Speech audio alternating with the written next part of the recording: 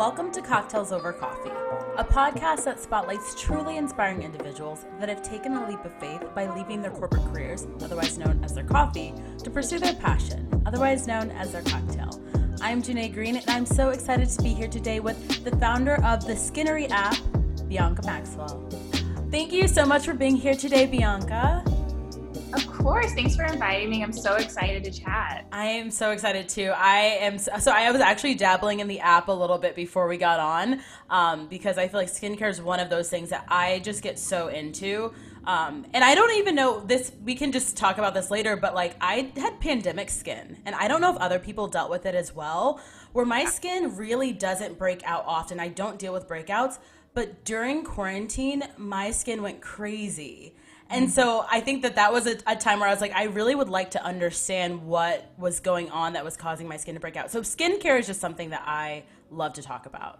Yeah, no, definitely. So this will be a great conversation, but before we get into skincare and all of that fun stuff, let's start from the beginning. Tell me what you were doing. What did you go to school for? What was your first job out of school? It's so funny. When you say first job, I actually had a first job before I even went to college. Oh, wow. Okay. You started early. Yeah, I actually helps inform a little bit of like how I ended up working in like a skincare beauty aligned space. So my mom was a celebrity makeup artist, and at a very young age, I was her assistant on set. So at a very young age, I was working with her, and like, you know, women and men would sit in her chair feeling one kind of way. And then after they got up after having their face eat, you would see a completely different person get out of that chair. Yeah. And one thing I noticed that I had always carried away from that was, you know, I want people to be able to feel the way they feel after they get out of that chair with a face full of makeup when they have healthy skin. Yeah. So important. Yeah. So my mom even made fun of me because she's like, you know, when you put makeup on, like, you're my assistant, like, you need to put more makeup on them. I'm like, yeah, but like, you know, their skin. And she was always just irritated I didn't have a heavy hand. Mm-hmm. So actually going into college, I actually had a double major. I majored in both business and marketing. Okay. Having done like the hustle of working in the entertainment industry at a young age, I knew it was really important to have the basics of, you know, knowing how to run a business. So I majored in business and management, had a minor in entrepreneurship, and my second major was in PR and marketing. Okay. Yeah, and I went to school in Simmons, which is located in Boston, about 4 hours away from New York. So I was spending a lot of time either interning in Boston or like traveling to New York to do like meet and greets and do like weekend internships there too. Yeah. So what kind of internships were you doing when you were in undergrad? Yeah, I was looking to work mainly with startups or small businesses. So I had an internship at a recording studio. Boston have this thing called Boston Fashion Week. So I actually produced like one of their exposés that they have, and I was in college.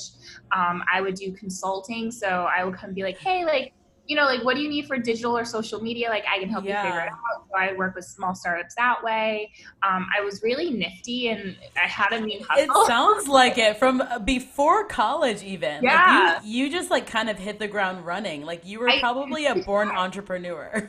I think I was like my first entrepreneurial journey was a lemonade stand, but we had sorbet floats and we had door-to-door service on my block. So okay, I have never heard of such an upscale lemonade stand. I was 9 years old and I was like, how can we be different?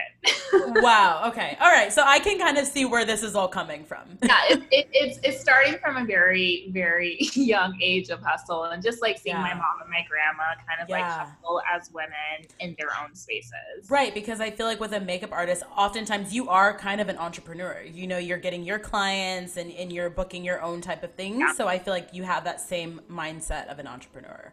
Oh, 100%. And then, so my first official job out of college was actually in the fashion industry. Okay. So all of that, you know, that external extracurricular hustles I was doing outside of college actually gave me a really great step to have a pretty full-blown resume. And it was such a great moment. I, at a very last minute, applied to go. Teen Vogue doesn't have this anymore, but when I was a senior in college, they had this thing called Teen Vogue Fashion University. I went because I was a fashion major. Yes. Oh, really? Okay. I did. Girl, this is how I got my first job. So I went to this. Yeah.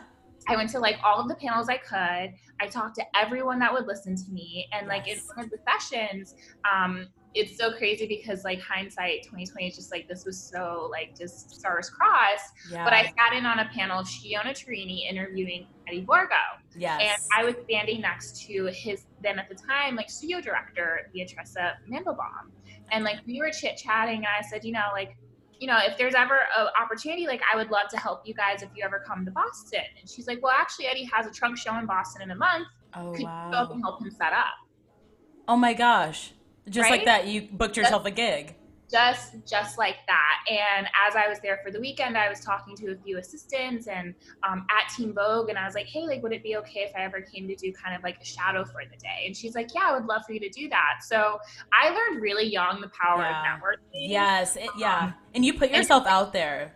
Yeah, and just kind of like offering, instead of asking for someone to give you something, offer something. Exactly. That's been my advice is, instead of trying to get something from someone else, ask them how you can add value to their lives. And that's the way to figure out, is this a good way to work together? Is an opportunity here? Yeah. Or is there any kind of connection? So I got my first few opportunities. So I went and helped Eddie at his trunk show. Mm-hmm. I actually showed up and he had finished setting up. He was chit-chatting with people and he was like, oh my God, thank you so much for coming. Like we chit-chatted for about 30 minutes. Yeah. I emailed his studio director back and was like, thank you so much. It was really lovely to meet him and hang out. And like, if ever, I have spring break coming up, could I come and be an intern for a week?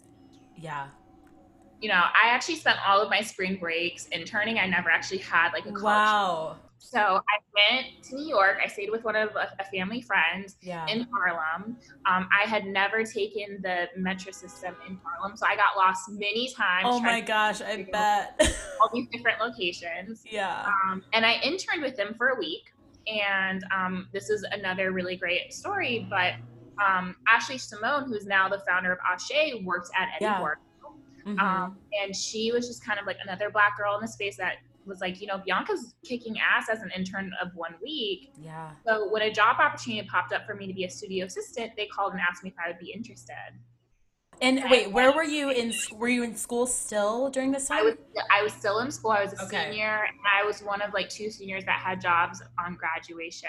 Incredible. That's like everyone's dream, graduating college. And I didn't even realize it. Like I can't say I was lucky, but I really felt like I fell into fashion through this. Well, you worked your butt off for it, so luck wasn't even it. I was just like lots of following up, lots of just putting yourself out there, and I got really lucky too because in me speaking to like one of the assistants at Teen Vogue, they said, yeah, you could come and do a shadow. So I actually went and shadowed for a day. Yeah. And during that day, like I walked past Shiona Turini and she was like, who's this girl with big afro? I had this big A-line, like vintage blue skirt, a little crop top and a block heel. She's like, who's this? And one of the assistants came was like, hey, do you have a resume? And I made sure to have printed resumes. Of course you did. On hand. On hand. I interviewed Shiona to be a closet assistant. Okay. She gave my resume to the beauty editor at the time, who was Eva Chen. Wow. Eva Chen emailed it to a couple other people in the building. Within 1 day of just showing up for a shadow, I not only interviewed at Teen Vogue, I interviewed at Marie Claire and at GQ. You made a name for yourself. And like, I was just like, it wasn't even like a name. It was just like, I mean, people were vouching for you after what? How long? A day? Like a day. I mean, it really shows when you show up with like the right attitude and you work hard, like people will notice. Well, it's so funny because Shiona and I became friends like a year later after this. And I told her, I was like, during that entire interview that you didn't look at me. And she's like, girl, I was astounded by what you had on your resume as a senior in college. Right. I mean, you packed it out by the time you graduated. So I always tell everyone that I can that's in school, I was just like, having great grades is great. Having experience is better. Way better. Run an Instagram account, run a blog, do a side hustle, intern for someone that has a startup, offer free time and services somewhere, because that's just going to put you in a really good place. Yeah. Then have a career. Like, I know multiple people that have made names for themselves in the industry now who have either like shadowed me at one of my previous jobs or I've gotten coffee dates with. Yeah. It's true. And so when I was in school, I decided to go to New York and intern for a semester versus studying abroad, because I was like, I think this is going to benefit me and my career more. And it's more realistic that I'll get a job in New York versus to go to live in like Florence for a semester, which is great. But I was like, once I get a job, I can afford to actually just travel there. Exactly that was my logic too. It's like, you know what, I'm going to take all this time. I can spring break when I'm an adult with money and Exactly. And it's way better that way anyway. And that's what I did. Yeah. Okay, so your first official job was doing what? Because you've done like everything. Done like a few things. So my first official like on LinkedIn job was I was studio assistant at Eddie Borgo Studio in New York. Amazing. Oh my, and wait, so Eddie Borgo jewelry, right? Yes. I feel like because I come from like the magazine world as well, and I feel like he was in everything like back in, what was it, 2011, 12, 13? I was like, yeah. So it's funny. We actually transitioned most of our sample trafficking in-house because I was doing a better job of managing it than our PR team was. Of course you were. But like that was just managing it. Like our studio director became our PR director, Beatrice. She knew everyone in the industry. So we were doing placements everywhere. Yeah, I feel like I remember packing up the jewelry so many times for different shoots. I was interning at Vogue and we had their jewelry there. Oh, I was probably emailing you and be like, hey girl, where's my jewelry? Probably so. That is incredible. Me. Okay, so Eddie Borgo. So how long were you there? I was there, I want to say for almost 3 years. Okay. A little over 3 years. Yeah. So I was there as an assistant for a couple months before I got promoted to manager. And that was because as soon as I came in, I pitched an internship program. I was managing interns. I was going, I'm like pulling stuff apart. I'm like, this needs to be organized. We need a process for this. Like, what can we do to make better? Right. So I had really great advocates at the studio. Yeah.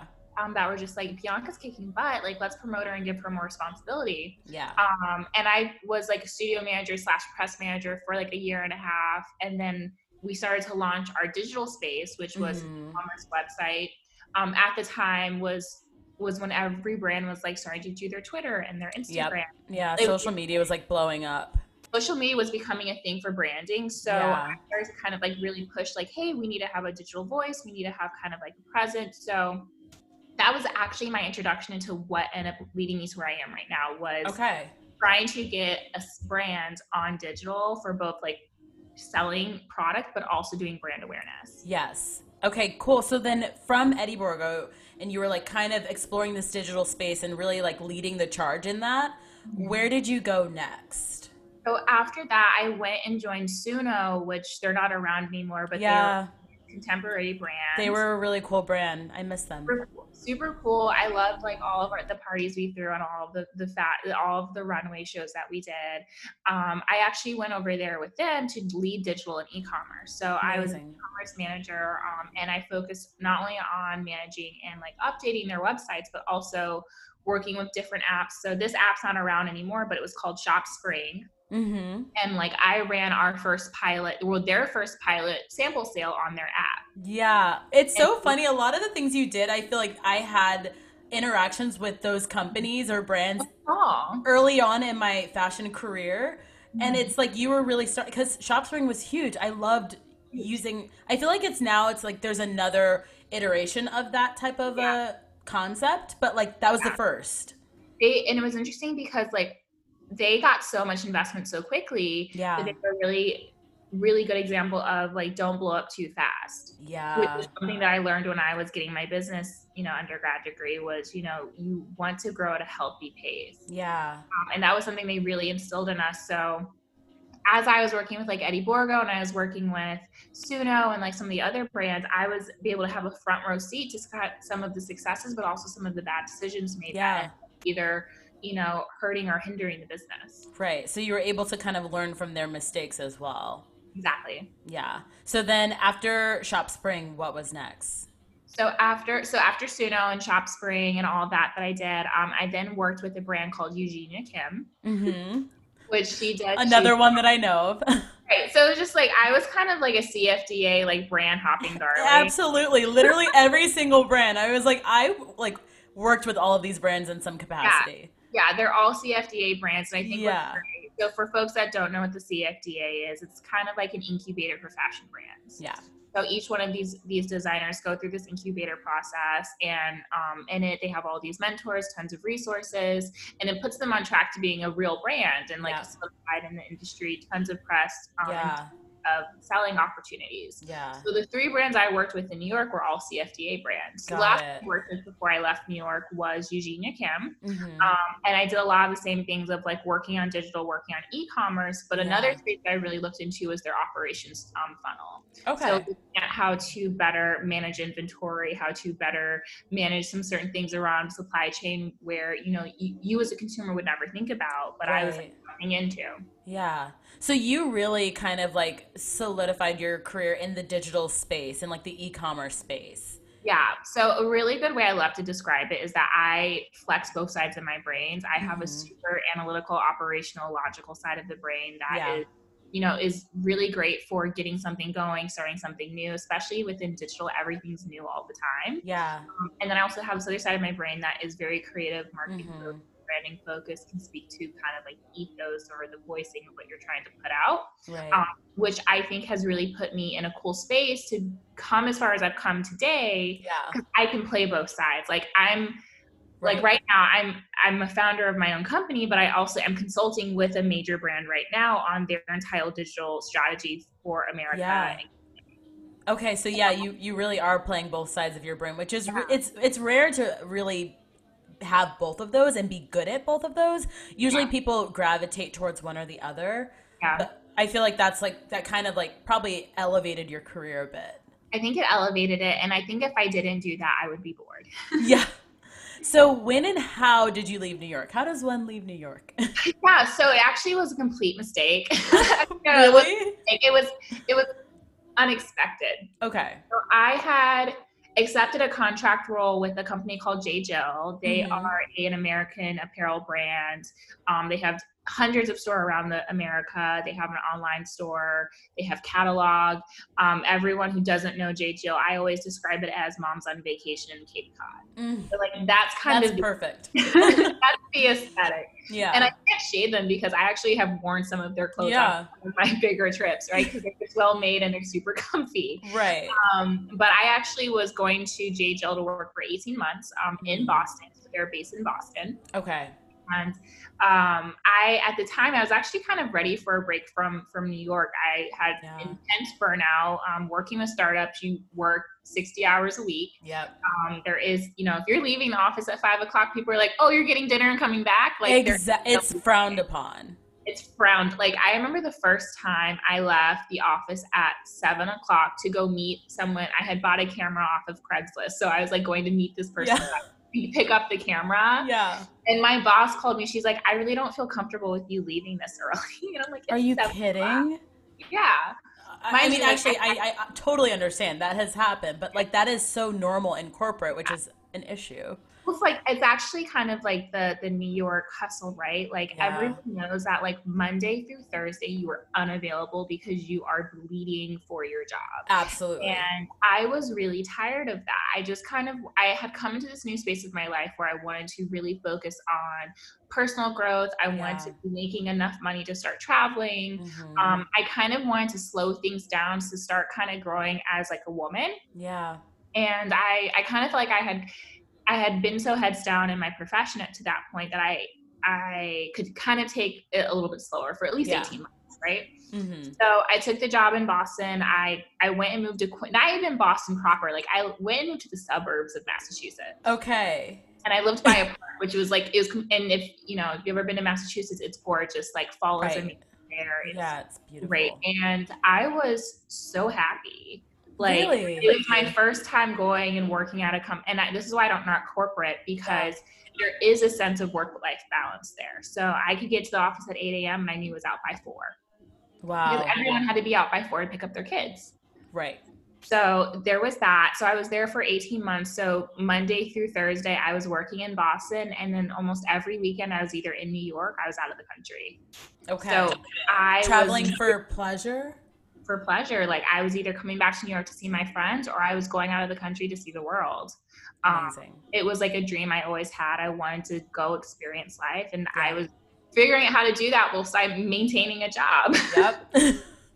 So I did that for 18 months. And this is where it's just like, it wasn't planned for me to leave New York. It was always like, I'll be back. Mm-hmm.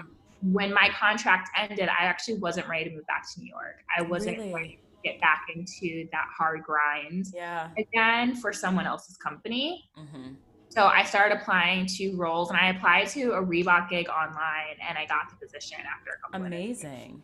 And I actually ended my contract a couple weeks early because they wanted me to start ASAP, to start traveling. Oh my gosh. It was a gig that I was traveling to Germany and Amsterdam, and then add additional trips to my work travel. Right. But I went and started working at Reebok. I was there for almost 3 years, and I got to play on with both sides of my brain there. Yeah. And so what was your role at Reebok? You might have just been getting ready to say that. Yeah. So my role at Reebok, so it was so funny. They ended up giving me the title of Senior Manager of Global Projects because anything that could be a project ended up falling underneath me. If I was single. Yeah. So when I first got there, I was managing all of the digital architecture and system management and rolling out huge initiatives to Reebok's a global brand. So instead of having all the markets individually lead initiatives, having the global team lead an initiative and work with local teams to execute it. So putting that process in place. And then on the other side, I was working on all of our digital campaigns. So working like Victoria Beckham's team, Pierre Moss's team, all of like Cardi's team to roll out these big campaigns for our big initiatives, but then also the little campaigns that, just around a sneaker release. Yeah. So it was a really tough job for almost 3 years. It was probably I was anticipating kind of corporate lifestyle. Yeah. It was very much startup lifestyle again, and I had intense burnout. Okay. And this is kind of like what ended up leading me to creating Skinnery, was that I was actually having skin conditions come back up that I hadn't had in years, and I had no idea it was triggering them. Yeah. So I was doing a lot of like, changing my diet, changing my skincare. Yeah. And I was trying to track what I was doing and seeing how it was like affecting my skin. Like, is this what's helping? Is this what's helping? Yep. And that's where I started looking for a skin diary or a skin tracker to help me do this thing. Got it. And there wasn't one. Yeah. I couldn't find one. So I was like, okay, well, I have the chops to build it. So let me get started. Yes. Oh my gosh. Okay. So that like leads perfectly into what you're doing now. So you started while you were still at Reebok is when you kind of started to explore the idea of creating this skincare diary. Yeah. And so what were the first steps that you took? So the first step that I took was that I kind of put together what the idea was. So instead of going to my girlfriends and pitching like, hey, I have this idea to create like a skin tracking app that, you can track all of your, what you're eating, what you're doing, what your habits are around this, and then giving you recommendations on what to change, I went and told my guy friends, right? Interesting. Okay. So I was kind of like, who would be my biggest critic? And I was like, dudes will be my biggest critic, right? Okay. So I went to a couple of my guy friends that I had really great relationships with and that I trusted. Yeah. One was a man that has worked in private equity, but was in business school. So I went and spoke to him. I was like, hey, we were at dinner. I was like, what do you think of this idea? And he's like, I think that's a dope idea. And I was like, okay, I might be onto something. And then I hit up one of my friends from high school who has been an app founder and is now working in venture capital. And I pitched the idea to him. Yeah. And he's like, this is a really cool idea. I think you should do it. Wow. So I just went to my guy friends first, and then I started to tell a couple of girlfriends, and they're like, yeah, I would totally use that. So that's where I started to kind of get the idea of like, okay, maybe this is something to do. Yeah. Then I put out a survey. Mm-hmm. And I surveyed on Instagram, or how did you put out a survey? I actually put the survey. I was part of tons of different like skincare, women in tech groups. Okay. I put the survey out to strangers, and we got over 500 hits back. Wow. And people are like, yeah, I would want to use an app like this. Yeah.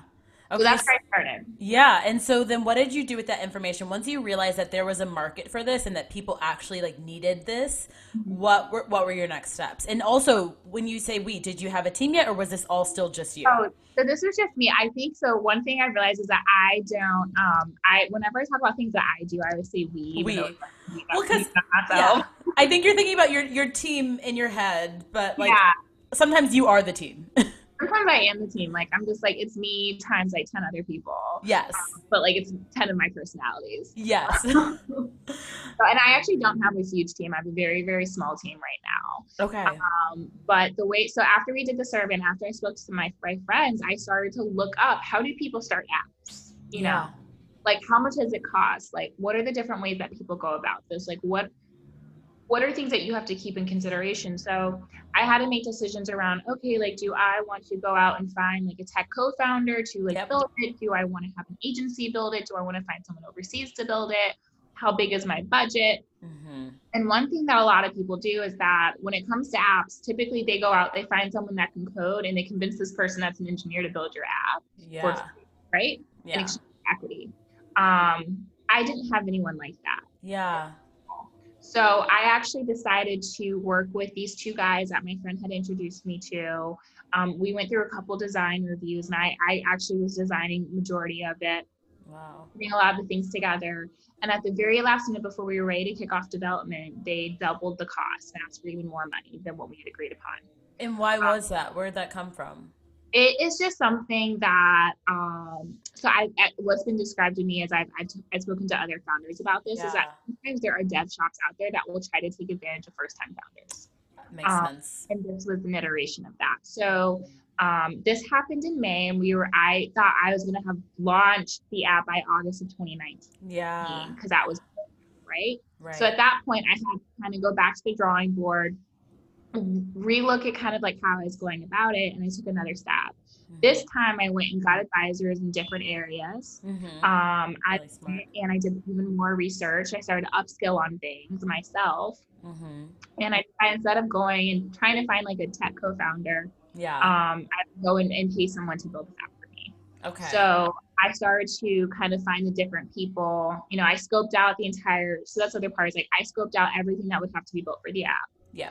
Back end, data centers, front end, you know, all the different things. Yeah. And I started to plug in either people or partnerships to fill out those needs. Makes sense. So you did like all the research and you just knew what and who you needed to work with. Right. And then I also bootstrapped it. So I had, from having worked in Boston and, you know, like not paying like New York rent, I was able to save a pretty good amount of chunk of change. Okay. I knew like either this is going to go toward a house or this is going to go toward a business. Right. And I decided for it to go toward my business. Awesome. And so during all of this, were you still working full time? Still working full time. Okay. So, yeah. So I worked like my schedule was from like 8 to 4 during the week. So I would 6 a.m. do an hour just getting ready to work in the morning for work. I would go to the office. Okay. And I came home, I'd work from like 5 to 8. And then all weekend I would work. So I found ways to like shove in work in between. Right. Okay. That makes sense. So you go about getting this app built, and then how long did that take? What was that process of like the building to launch? So there is no real linear process to building a product, right? Especially for your first one. So when we were actually supposed to launch the app in July, and we are now in October, and we pulled the app out of the App Store, and we're actually about to relaunch again. Okay. So the reason we were projected to launch in July because we had partnered with 2 companies to handle our machine learning and to handle our artificial intelligence that we had put into the app. And one thing that I've come to realize was that I was kind of at the same time of me building the app, I was pitching to VCs and I was pitching to everyone had different expectations or different ideas of what they would want in order to invest. Yeah. I found myself working more on pitches and like fulfilling requests and trying to come up with solutions to meet these ideas of folks to possibly invest versus actually working on products. Right. And at the end of it, since the pandemic, because I had moved to LA, I had left my job at Reebok this year. I moved to LA to kind of be within the space to wellness community. And there's a big startup culture here, and there's access to VCs and angels. I moved here for that. 2 weeks later, shut down. Wow, 2 weeks after your move. Oh my gosh. We moved to LA in March of 2020. And we have put our pre-order out end of May. It was during May of 2020. Our pre-order was out, and we were going to release it 3 months later. But right after pre-order, we found out that one of our business partners was accused of discrimination and racism. Oh my gosh. So I ended that contract promptly as soon as I found out. even though that would put our products way back, and I had to figure out a new way to execute a portion of it. Yeah.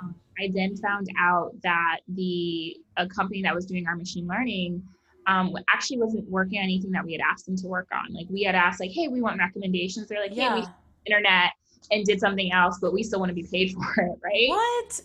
So had to end that contract. And then I also found out that one of our advisors was accused of some really terrible things. So I had to end my relationship with him as well. So this is one of those moments where I had to decide, do I want to work myself through this in order to launch a product that I don't think is going to be super great? Or do I want to take a step back, regather, and figure out a new strategy? Right. So I actually decided to do that. Was that I was handed a couple of losses in the middle of a pandemic. Yeah. I'm bootstrapping a business. I'm not working full time. Yeah. I had to actually make a decision of, do I want to launch in spite of everything going on, or do I actually want to launch the product that I really believe in? So I actually took a month and a half off of Skinnery. Okay. And I did it for my mental health. Good. So, and a lot of people don't talk about this, especially founders, but female founders burn out very, very quickly. Yeah. Because you're not only just founding a company, you're taking care of all these other things in your life too, right? Right. And on top of that, it's a pandemic. And no one is opening up purses. And it was interesting too, to be on the receiving end of a lot of people wanting to talk to me about giving me money. Mm-hmm. And I've had conversations like these with other founders, because what we found was that a lot of people wanted to talk to us, but it didn't really amount to checks being written. It was more massaging gills. Yes. Yeah. Like having those conversations to be like, okay, we are investing and we're doing these things, but there's no follow through. Right. And there's actually, I met a lot of really wonderful people during like my pitch trail, and I'm going to circle back to a lot of them, but I also spoke to some people that weren't so great. So, you know, it's just like, it's the world, like, you know, you never know what you're going to get. I met a lot of really fantastic people that, you know, once I decided to start raising again, that I can reach back out to. Yeah, that's awesome. They gave great feedback. They had really great personalities. They had great ethoses and ethics. And I was just really happy to speak with them. But there were some people that were just like, you could tell like, oh, you're doing this to check a box. And what I ended up deciding to do is like, you know, let me take a step back. I've been handed a couple of hits. I need to process this. Right. I need to work on like kind of like getting myself in a really good space so that I can then be a really great founder and business leader. I took about 6 weeks off to just rest, get recentered. Good. You need that. During that time, I was approached to start consulting for a really well-known brand, for a global brand. Amazing. So I was like, okay, well, this gives me an opportunity to actually continue to bootstrap. And then I just started to have really honest conversations with people that had been helping me to date on the product. So what ended up happening was I actually found someone who could potentially be a co-founder with this new wave of where we're going. So we are in the very beginning stages of this relationship. I had an intern who was an associate that I just promoted to being a manager last week. Nice. We're really excited about that. We're adding a couple different things into the app now that I've had time to step back and say, we're not going to do these things. We're actually going to do these things. Right. So it was all great. What was the question? I completely forgot the question. I don't know, but we got into this really great space of like where we're at now. But so, okay, well, so then let's back up. How did so you left your job and then you moved to LA. How did you prepare for that? Girl, you know what's so crazy? It was that I left my job at the end of 2019. And I was back at home in Chicago with one of my really good friends who's also named Bianca. Oh my gosh. I have two best friends named Bianca. No way. We all look different, but like they're two best friends, one in Chicago named Bianca, one in Boston named That is hilarious. How do you guys even manage that? How do you talk to each other? It's like, it's so funny because like you can kind of tell who someone's talking to by the way they say your name. That is wild. So I was out to dinner with my friend Bianca in Chicago, and I was like, yeah, you know, I don't really know what I'm doing. Like, maybe I'll stay in Boston until my lease is up. And she was just like, Bianca, you have zero reason to stay in Boston. Like, just leave. What was keeping you there? I mean, you liked it when you first moved there, but like, were you still in love with the city? No, I actually didn't like Boston as a city. But you know what was interesting was that I actually really loved the startup culture there and the startup environment. When I started to do my startup journey in Boston my experience in Boston changed. Yeah. There was a really rich culture and a really rich network out there that was really interested in me. Okay. So I actually was really loving it. Yeah. Um, but outside of that, I didn't have much of a reason to stay. And I think I was actually just too comfortable. You know, Yeah. you Mm-hmm. just get too comfortable. Like Yeah, it happens all the time. my apartment was great. Like I had parking, I No had complaints. fireplace, like there was a pool. My roommate was fantastic. What is Like that even like? Living in New York, I'm like, you had a what? we had a washer dryer unit, I like the mean, little things in life we had. yeah. But I was just really too comfortable. So I was like, you know what? Let me just shake it up. I don't Hmm. want to go back to New York. I'm not Yeah. ready. I'm from Chicago. I was like, I don't want to move home. Yeah. I'll just get comfortable. I'll meet someone and I'll have a baby. Yep. Yeah. And then where's your career? Right. So I wasn't ready for that yet. So I was like, okay, well, how about LA? Yeah. And I So said, LA was never like, it wasn't always a plan. It was so just I had always said I would never move to LA. really. I was very anti LA until I moved to LA. Wow. Okay. Okay. So this Yeah. changes things. Okay. So And you just actually, decided yeah. to try this. So I decided to try it. And I think so. I had two friends. I had one friend who had moved out here. Mm-hmm. Kadeem, I love him. He's one of my Mm-hmm. favorite people. And one of my other friends, Tiffany, had been saying she wanted to move out here. Okay. And I had some other friends that were out in LA, and I was like, okay, you know what? Once I told my friend, maybe LA, she's like, just move. Just do I it. sat down, I did a list of people that I knew in LA, and like when Yeah. I got to city, I was like, I actually have a pretty great network in LA. Yeah. I feel like once, And especially for New Yorkers, there's just like this exchange between the two cities where you'll find you have such a huge network out there and in both cities, vice versa. both ways. And I think what also helped was that right before I had this conversation with my friend, I had gone to Afrotech for the very first time. Mm-hmm. And going to Afrotech, I made amazing connections Yeah. with some folks from Amazon Web, like from Amazon. I can't even think of all the people I met because I met so many people. Yeah. I had a producer from Shark Tank, and he's like, "You have to pitch." I'm like, "I'll pitch when I have a product." Wow. It was like I just that Afrotech experience was also really fantastic. Yeah. And I just networked and met so many people. So it was actually between LA and SF that I decided, okay, California. Okay. And then I made a list of who I knew in the different places, and LA won out. Yeah, you had a bigger network. And then I went started getting feedback from people like, does it make sense to do SF because I'd be a startup versus LA? And they're like, honestly, SF is like for big startups, like trying to do big tech. They're like, Right. for a wellness startup, go be in a wellness space. Exactly. And LA is just that. And LA was it. So I made this decision. I made the decision for LA the first week of January. Okay. I signed a lease for an apartment 5 days later. I moved to LA 3 weeks later. What? How did you find this place? How did you do this so quickly? Instagram, be listening to my conversations. I got an Instagram Okay. ad for a co-living space. Stop. That's a little scary, but also very helpful. Super helpful. I was doing co-living up until recently. Yeah. How was that? Because I know a lot of people are actually exploring that now. I got doing in a pandemic. It was actually really nice when I first got to LA because I just didn't have anything. It was nice to have a furnished place. Right. When I moved to Boston when I moved cross country, I literally only had 20 boxes of stuff. I got rid of everything. Did you really? Well, 20 boxes of things and my Peloton. Okay. You brought your Peloton? I brought my Peloton. Oh my God.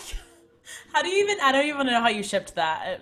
But I found a moving company that's black that do wow. moves, and he gave me a discount because I was single, and he was like, "I can throw out." He's like, "You don't have a whole lot of stuff. Here's my rate." And I was like, "That rate is what I." There you go. This rate is what I paid to move myself like 5 blocks away from like my co-living space, and when I first moved here to my new right. home. That's wild. That's how I did it. Like I just kind of put the intention of like I'm gonna do this thing, yeah, and kind of like the universe opened all the doors. Yeah. Okay, so then you're out in LA.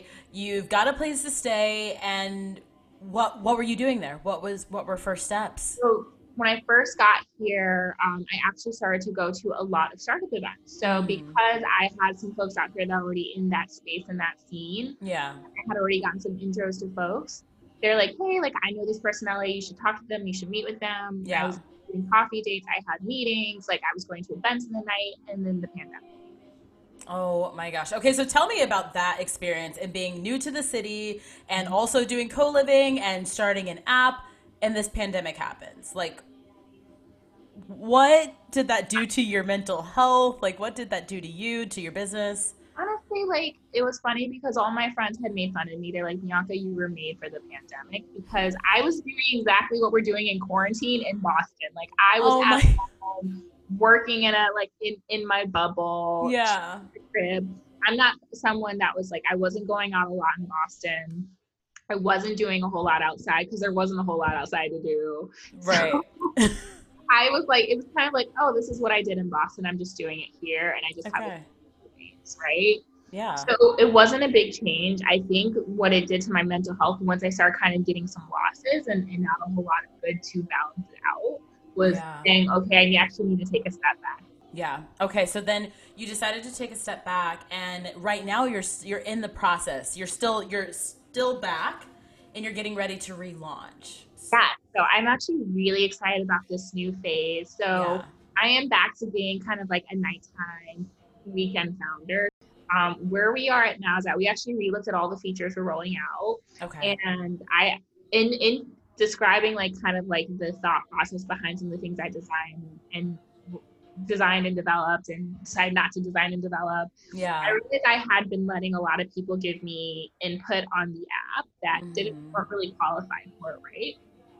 So I think what's been really wonderful is that this step back away from pitching, away from working with partners, away from a couple of the different things that kind of had Yeah. pushed me into a corner that I wasn't 100% I wanted to be in. Yeah. Been great to kind of take a step out of that corner and be like, this is the product I want to create. And Yes. actually I'm working with some people that are like, you know what, let's just create what you want and then Right. let's figure out what works. Yeah. And I think there's a lot of power in saying I'm actually going to bootstrap my company so that way I'm not beholden to someone else's expectations. Hmm. So that's the whole reason I'm also consulting on the side is so I can actually fund my company. Yes, and that's what a lot of entrepreneurs, startup founders do. That you have to have a means of income. Yes, you need to have a means of income, but also it gives you a lot of flexibility in decision making too. Yeah. So instead of saying I'm going to do AI and ML because I have an investor that's really interested in doing that, I'm Yeah. thinking, okay, well, we're not doing any AI anymore. We're going to do some light ML, but we're actually going to focus on this entire section of space that I think people actually want. Yes. We're actually, instead of going after buzzwords and buzz like features and functions that we know Yeah. investors really like, we're actually re-looking at what people have told us they wanted and really leaning into just providing for that. And Yeah.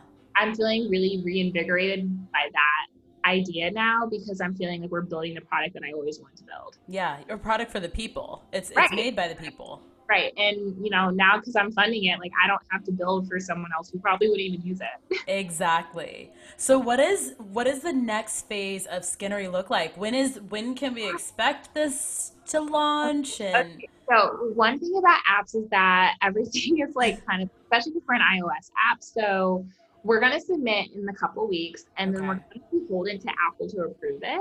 got it. So it could go out the week that we submit. It could go out after a couple of rounds of reviews with Apple and we get feedback. So I Okay. can't give a launch date just yet. Yes. However, it will be on our websites and our social media. So, make sure you visit those things or follow us. So shameless plug. Yes. Yes. Absolutely. No, I want you to plug your social and Yeah, tell people where they can find you. yeah. You can find it at Skinnery app Yes. on all of the socials.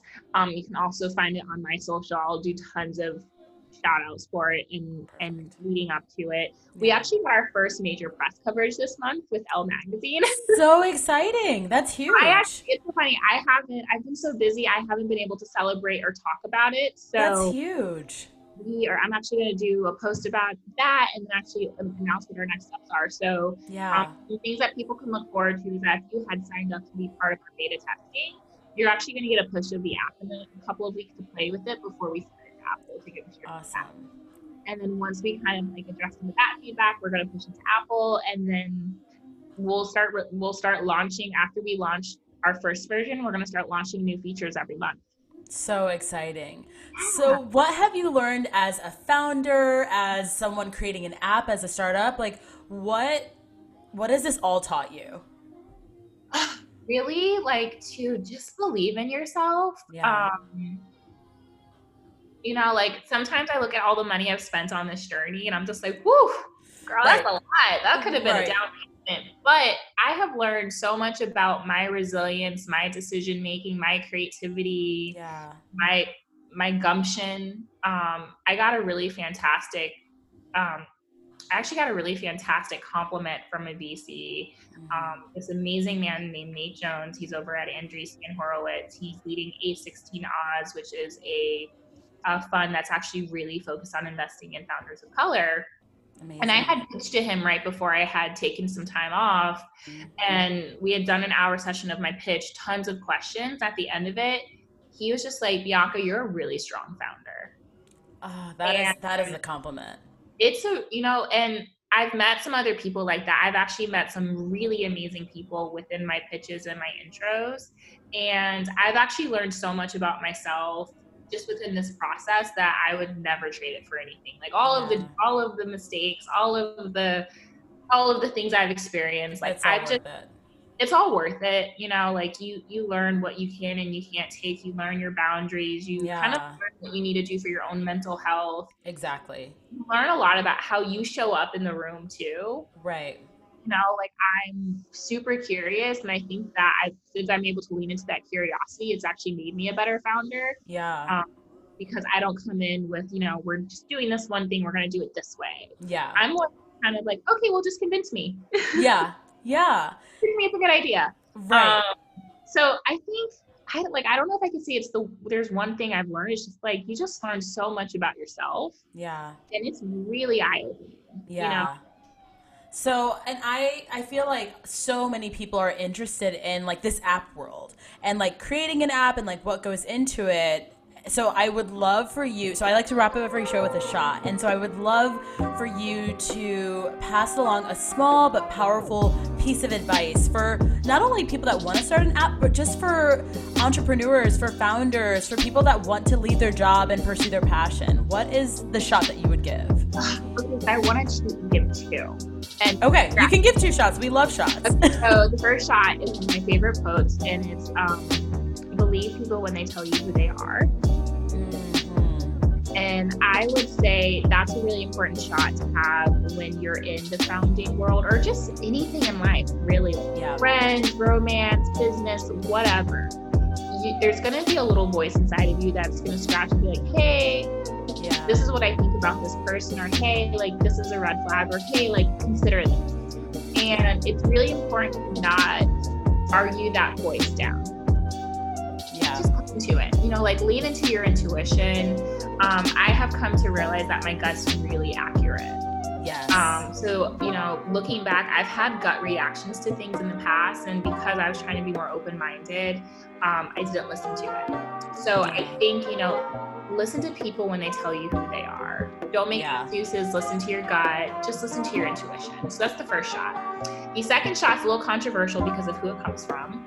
So a quote from Kanye West. I had a feeling you were going to say Kanye. I didn't know why. I just had a feeling. It's because I'm from Chicago, so everyone thinks that everyone loves Kanye. Yeah. I love old Kanye. We all love old Kanye. It's 2015, and this is an old Kanye tweet. It's a tweet that he did in 2015. I actually have it embroidered in my bathroom. I got it from this artist who does embroidered. Okay.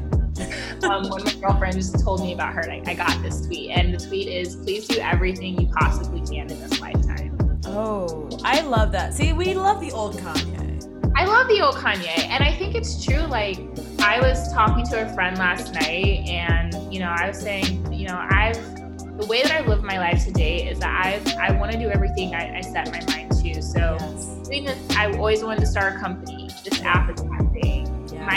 My next project that I'm actually working on right now is I want to write a book. Yeah.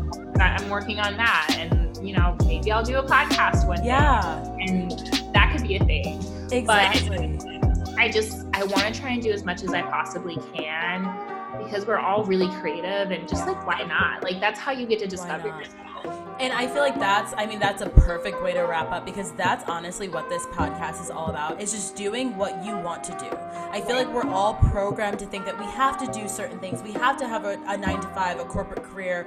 We have to do, this path that someone else has set out. But if it's not for you, it's not for you. You have to do what makes you happy, what you want to do. Truly. And like one thing to think about as well, because a lot of folks are getting laid off or they're losing their jobs and they're losing their income. And I think, especially with like my New York friends, there's a lot of panic about losing your job. Yeah. And I've spoken to a couple of my girlfriends who've been laid off, and I remind them, hey, like you get fun employment now. You get unemployment, but it's unemployment. And like continue to put work out there, but like kind of take this time to like lean back into yourself and figure out what it is that you really want to do, because you get to have this really cool break you've never had before. Right. To figure out like, do I want to start an app? Right. Do I want to start investing in real estate? Do I want to write a book? Do I want to paint? What do I want to do so I feel a little bit more creative? And like I thought, I was like, do the things that you used to do when you were younger that made you happy. Yes. I love that advice, and that's so true. I feel like it's a scary moment to be laid off, but it's a blessing in disguise, because it really is like, this is your opportunity to do what you have been putting off. Yeah, like go sleep till noon on a Wednesday. Yeah. Like go to your coffee shops that you've been dying to work out of throughout the week, you know? Right. Do something, like just like do the thing, like just take advantage of the time. Like it's a very stressful time for everyone. Just try to make the most of it. Yes. Right? If that is decluttering, if that's writing, if that's whatever, if it's making, one thing I've told myself is that I reach out to a friend every single day to check on them. Oh, I love that. Yeah. That's really important. Yeah, and I make sure I started scheduling like weekly hikes with friends.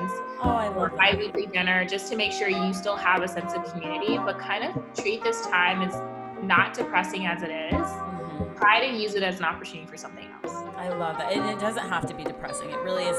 This is an opportunity for everybody. Really, and not everything you do has to be a hustle and successful. Like, I have a friend that is an amazing painter, and he could sell his paintings, but he's like, I do this for fun. Yeah, and some people want to keep it for fun, because that doesn't, when you add transactions, sometimes it takes the fun away. Like it really does. And I think that was one thing I learned, was that when I was fundraising, everyone's like, fundraising is not fun. And I'm just like, it's not. So take the transaction away from it. Yeah.